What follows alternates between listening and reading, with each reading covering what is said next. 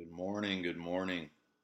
Man, I just want to say, I don't know, you wake up and you just feel appreciative some mornings. I just want to let you know how happy I am to be here, specifically just with each one of you, how much I love you and care for you deeply. My whole desire, and maybe that's why God called me to mission, but my whole desire is just to help you be able to grow in Christ. It literally is the reason why God has sent me and has called me. And I just am happy to be with you this morning. Well, I want to jump right in. We're moving along in Exodus. We're finally at a place where God is about to do the miraculous and not necessarily the miraculous that you want to see. As a matter of fact, I'm not sure this is the God any of us want to experience, the one where God is our enemy. However, the grace of God is also at work here. And before I ruin the end of this sermon, before I even begin, let's just jump straight to our Bibles. If you've got them, you want to be in Exodus chapter 8. I'll give you a few minutes to get there. Grab your Bibles, Exodus chapter 8. We'll begin right in verse 1. All right. If we're there, say amen. Good. Let's read. Then the Lord said to Moses, Go in to Pharaoh and say to him, Thus saith the Lord, Let my people go that they may serve me. But if you refuse to let them go, behold, I will plague all your country with frogs. The Nile shall swarm with frogs that shall come up to your house and into your bedroom and on your bed and into the houses of your servants and your people and into your ovens and your kneading bowls. The frogs shall come up on you and on your people and all your servants. And the Lord said to Moses, Say to Aaron, Stretch out your hand with your staff over the rivers, over the canals, and over the pools, and make frogs come up on the land of Egypt. So Aaron stretched out his hand over the waters of Egypt, and the frogs came up and covered the land of Egypt. But the magicians did the same by their secret arts and made frogs come up on the land of Egypt. Then Pharaoh called Moses, and Aaron said, Plead with the Lord to take away the frogs from me and my people, and I will let the people go to sacrifice to the Lord. Moses said to Pharaoh, Be pleased to command me when I am to plead for you and for your servants and for your people, that the frogs be cut off from you and your houses and be left only in the Nile. And he said, Tomorrow. Moses said, Be it as you say, so that you may know that there is no one like the Lord our God. The frogs shall go away from you and your houses and your servants and your people. They shall be left only in the Nile. And so Moses and Aaron went out from Pharaoh and cried to the Lord about the frogs as he had agreed with Pharaoh, and the Lord did according to the word of Moses.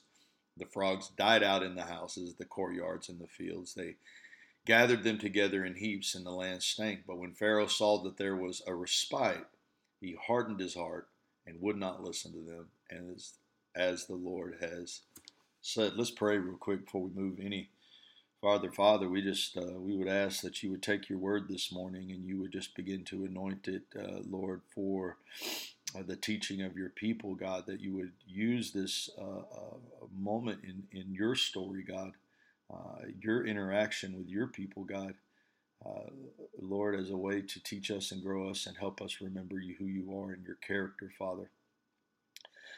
Lord, may we always look to you in these things, God. And Lord, help us grow so that we might help others grow as well. And we give you the praise for it in Jesus' name. Everybody says amen. Amen. Well, from snakes to bloody water and now to frogs, the magicians have matched God's one for one, right? However, this time it's a bit much for Pharaoh, right? The Bible uses the word plead to describe Pharaoh's approach, how he approached Moses and Aaron to take the frogs away. They agree to do so, and I quote them here so that you may know that there is no one like our God.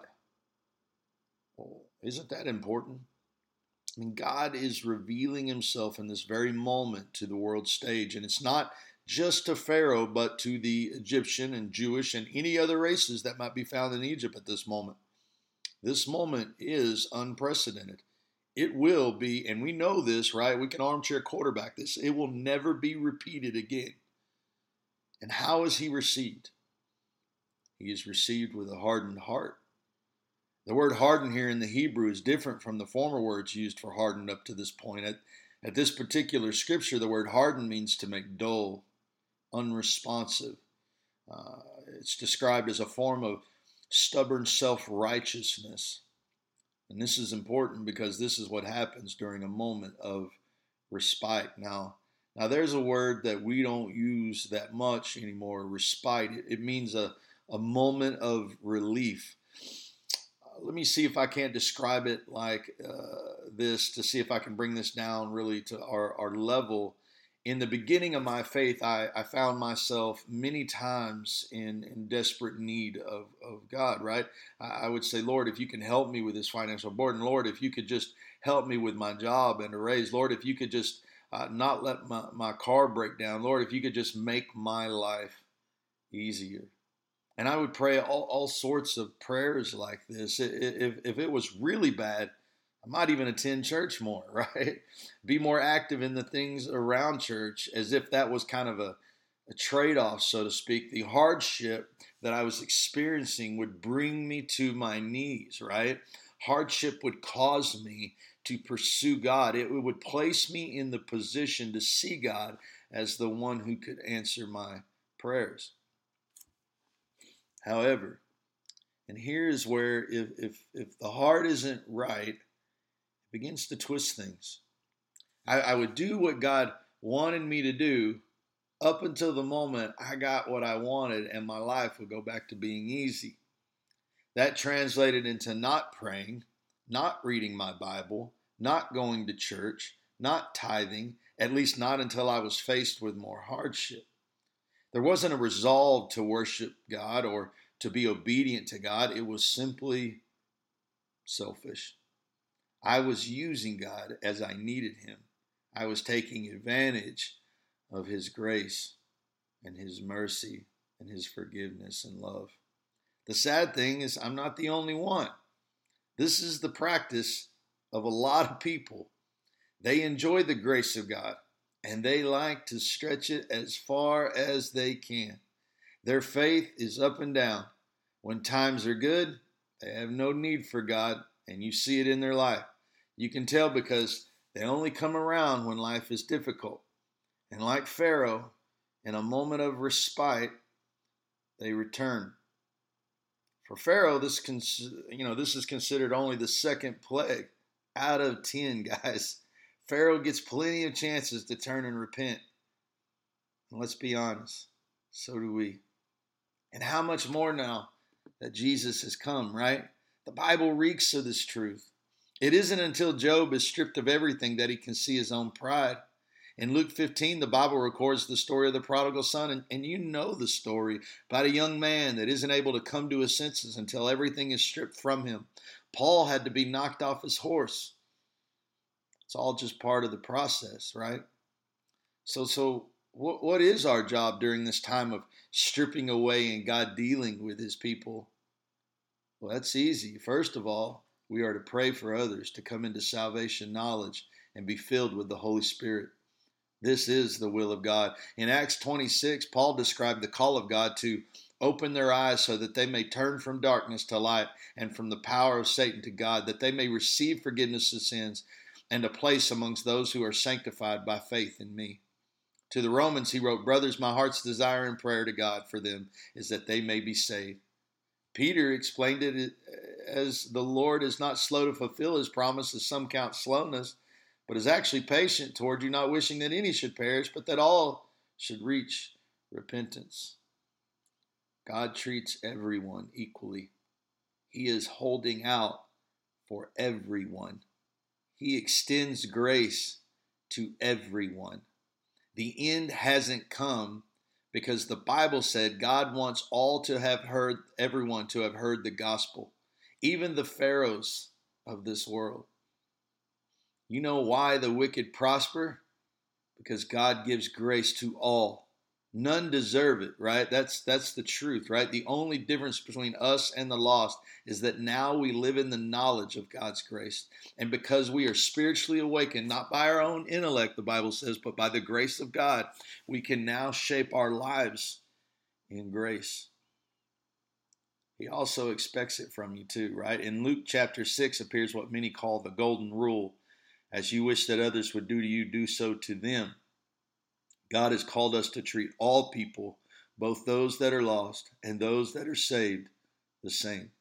We are to offer them grace and mercy and even patience, which is to say, we are to really love them.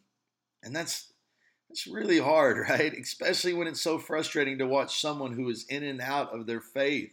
They are in when it's tough, right? Which is great. But when times are good, they are scarce. They don't come around. They won't come to church. We know the cycle because why? We're human too, right? Which is why we are to live as an example in the faith. Matthew 5:13-15 reads, "You are the salt of the earth. But if the salt has lost its taste, how shall its saltiness be restored? It's no longer good for anything except to be thrown and trampled under people's feet." Jesus says, "You're the light of the world, a city set on a hill that cannot be hidden, nor do people light a lamp and put it under a basket, but on a stand, and it gives light to all in the house." So, real quick, at this conference I was at this week on leadership, I heard this scripture come up, and it was so good. The comment was that salt is only good when it's applied, so he referred to salt as making an impact, and that light, since it illuminates everything around it, was influence. So good, right? Well, we were to impact that where God has placed us at, and we are to influence everyone around us. We do this by living our faith out in front of people. This is how we perform, being salt and light. We are the salt of our community. God has placed us here so that when the time is right, we are able to make an impact. We are the light of our community, and God has placed us here so that we might influence our community towards Christ. I love that concept, right? I also, listen, I love the words of Haman. Remember the bad guy of the book of Esther, right? He said, "There is a certain people scattered abroad," right? Like salt, "and dispersed amongst the peoples in all the provinces of your kingdom. Their laws are different from those of every other people, and they do not keep the king's laws." Listen, guys, our ability to live our life of faith in Christ before the world makes us illuminating, causing us to impact our culture by sheerly living in it. I mean, isn't that awesome? Lastly, there were 10 plagues. And each time Pharaoh's heart grew heavier and harder, to the point that eventually he condemns himself to his own torment and punishment. I once heard a preacher say that the more we hear the gospel and not embrace it, rather ignore it, the harder and more calloused our heart becomes to it, eventually to the point of not hearing it at all. It reminds me of the last book from C.S. Lewis on the Chronicles of Narnia, where these characters in the book are sitting around and they're enjoying a meal and laughing, and it seems nice, a friendship thing, but the world is on fire and burning and dying, and judgment has come. And one of the girls right next to Aslan, which is supposed to be the lion or the epitome of Jesus, is begging, "Why can't they hear you telling them that the world is ending?" And he goes, "Man, they've long since quit listening to me, that they don't hear me anymore." And if that isn't a picture of a hard heart, I don't know what is. And I think it's dangerous ground.